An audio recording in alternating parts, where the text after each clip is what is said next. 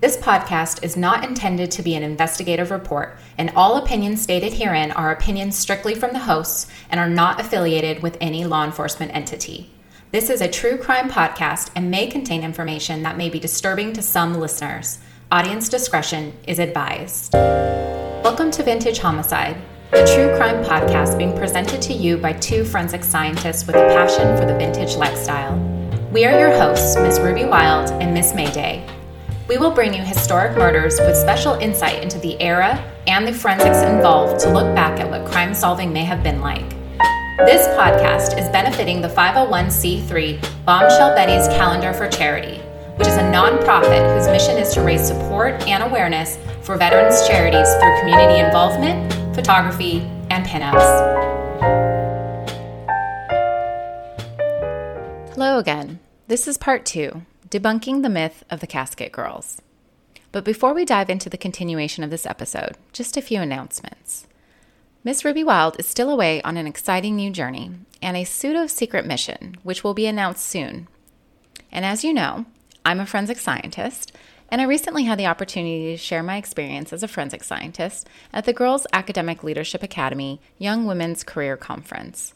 GALA, as the school is known, is the only girls' STEM college, preparatory, middle, and high school in California, and they're right in the heart of Los Angeles. I wish I had a school like this when I was growing up. GALA is a public school, so any donations help provide their amazing programs. If you want to learn how you can support the next generation of female STEM scholars, check out FOGALA.org. That's Friends of GALA, FOGALA.org. Now we're picking up with the strange tale of how Les Filles à la Cassette became known as the Casket Girls. In 1728, when the ship arrived in New Orleans with 88 eligible young women with their wooden chests or cassettes, the Frenchmen all muttered "pâle" to themselves as they spotted the women meant to become their brides. So very pale were the girls that their skin reddened and blistered within moments of enduring the hot subtropical sun. Did the French colonists once again think that Bienville had brought them prostitutes as wives? It's perfectly plausible, especially since similar rumors had followed each shipment of young women to the New World in the prior 60-some-odd years. However, legend would ultimately separate these Filles à la Cassette, or Daughters of the Cassette, distinctively apart from the Filles du Roi, who had come before them to populate New France. But here's what we know. We know that the women of colonial Louisiana endured difficult lives as they dealt with the dangers of the frontier, scarce supplies, the hostile environment, and the hard physical labor that came with transforming the vast wilderness into a home. Even the most robust women succumbed to the diseases that flourished in Louisiana Territory's climate. However, the women who eventually came to Louisiana influenced the colony not only in terms of their impact on population growth, but in their contributions to the new developing society and their ability to assimilate and transfer cultural patterns that are still evident today along the Gulf Coast.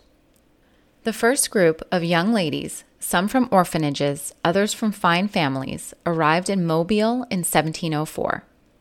A second group arrived in Biloxi in 1719, and a third group, the Filles à la Cassette, arrived in New Orleans in 1728.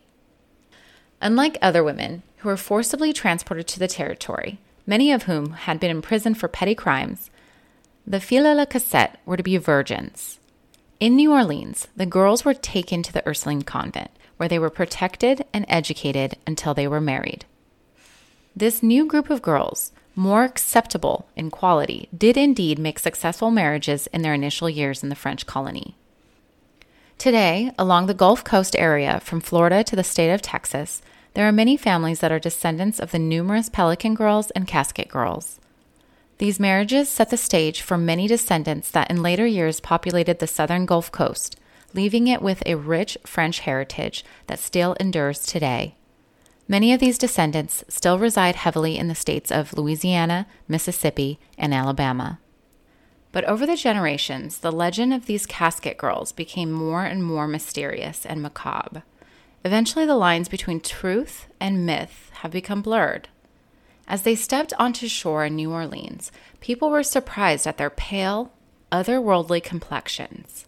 Immediately, the girls were cloistered away with the Ursuline nuns and confined to the third-floor attic of the convent.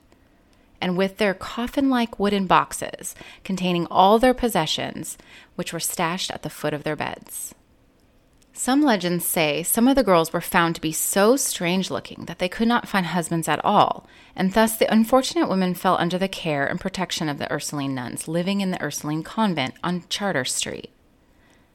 At some point, the legend says that the nuns sealed off the third floor, shuttering the windows, supposedly to protect the virtue of the young women in their care. But then, the hand mirrors that the girls brought with them mysteriously vanished. Neighbors fell ill. Crops failed. I know what you are.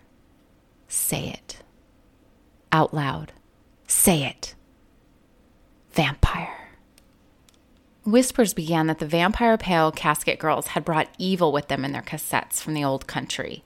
Eventually, the nuns threw the Casket Girls out and closed up the third-floor attic forever. Was it sealed off from the outside world to protect New Orleans and to keep what was lurking inside from getting out? It's hard to say why the vampire myth has stuck around for so long and who exactly started it.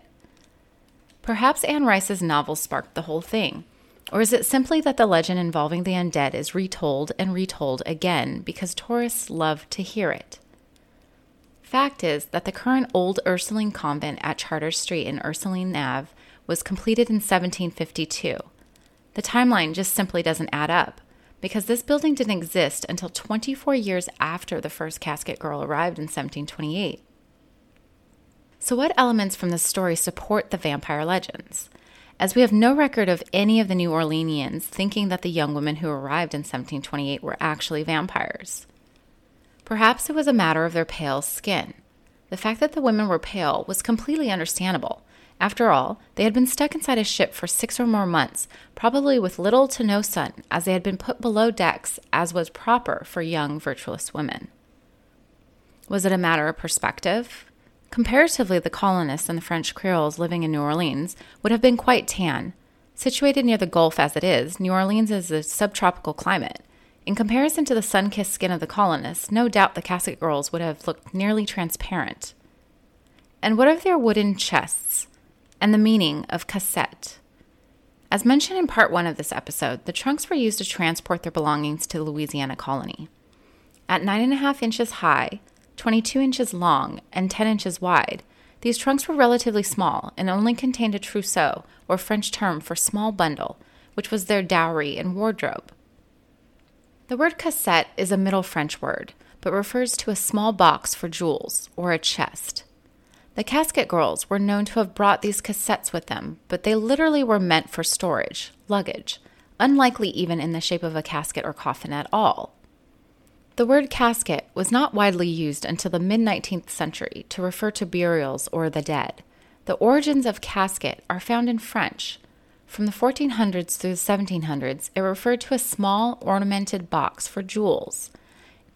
In the mid-1800s, the Americans tweaked the word a bit, and undertakers began using the word casket instead of coffin.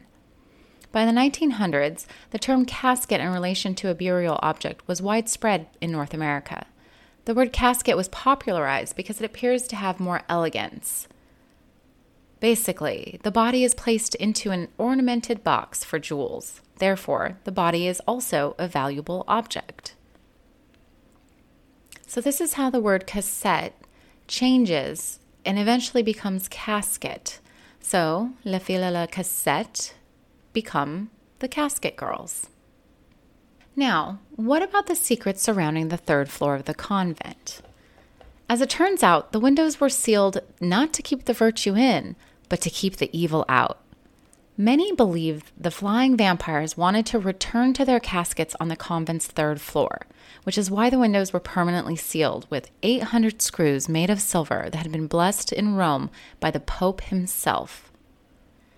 It's fun to imagine a pope, albeit which pope we don't even know, blessing the nails to keep the vampires locked inside, or maybe outside of the attic space.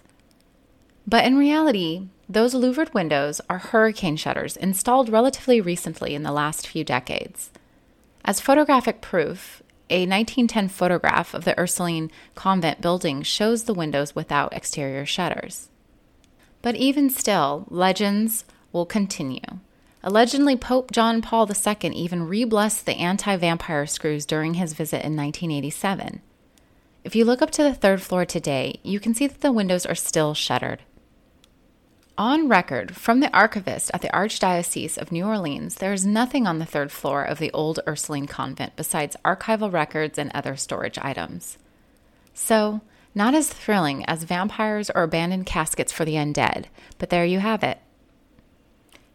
Now for some more fun facts about the Ursuline sisters. The Ursulines founded a school almost immediately after their arrival in 1727, which is where many of the casket girls supposedly attended until they were married. The city built the order's first convent in 1734. The building was replaced by the existing convent in 1751. The old Ursuline convent is the oldest building in the Mississippi Valley. It was completed in 1752, and it is the oldest surviving example of the French colonial period in the United States. It even survived the fire in 1788 because of its distance from the source of the fire, which began closer to Canal Street. The city built the convent close to Fort St. Charles on the eastern downriver side of the Vieux Carre. To this very day, the Order of St. Ursula continue their mission of educating women in New Orleans. However, the old Ursulines convent at 1100 Chartres Street operates as a museum and documents 300 years of Catholicism in New Orleans. Often referred to as the Archbishop Antoine Blanc Memorial Complex, the old Ursuline convent also houses the archives for the Archdiocese. The building is known as the Treasure of the Archdiocese. Tours began at the Chartres Street Gatehouse and continue through the beautifully manicured formal garden. Once inside the main building, the first thing to catch the visitor's eye is the original handcrafted cypress staircase. The main lodge is filled with dozens of old paintings of past archbishops, bishops, religious statues, and bronze busts. Smaller rooms remind the visitors of the building's many functions over the years. It was a convent, an orphanage, a makeshift hospital, and later a residence hall for local bishops. Most of the structures were restored and repaired in the 1970s during a multi-million-dollar restoration. Behind the main building, there is a peaceful walled courtyard.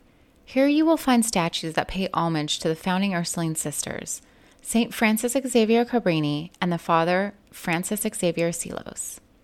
This area is ideal for prayer and reflection.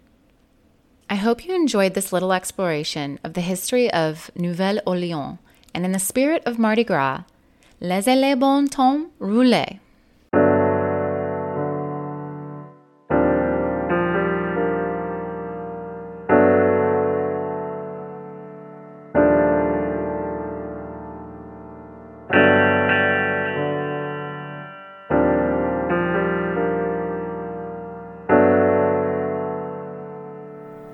Vintage Homicide is produced by J.H. Cabral. Additional editing and theme music produced by Matt Beck. A special thanks to Bonnie Navarro Photography and Bombshell Betty's Calendar. Please visit bombshellbettyscalendars.com for more information. Follow us on Facebook and Instagram at Vintage Homicide Podcast. Please subscribe wherever you prefer to download your podcasts and join us next time for more tantalizing tales of murder and mystery.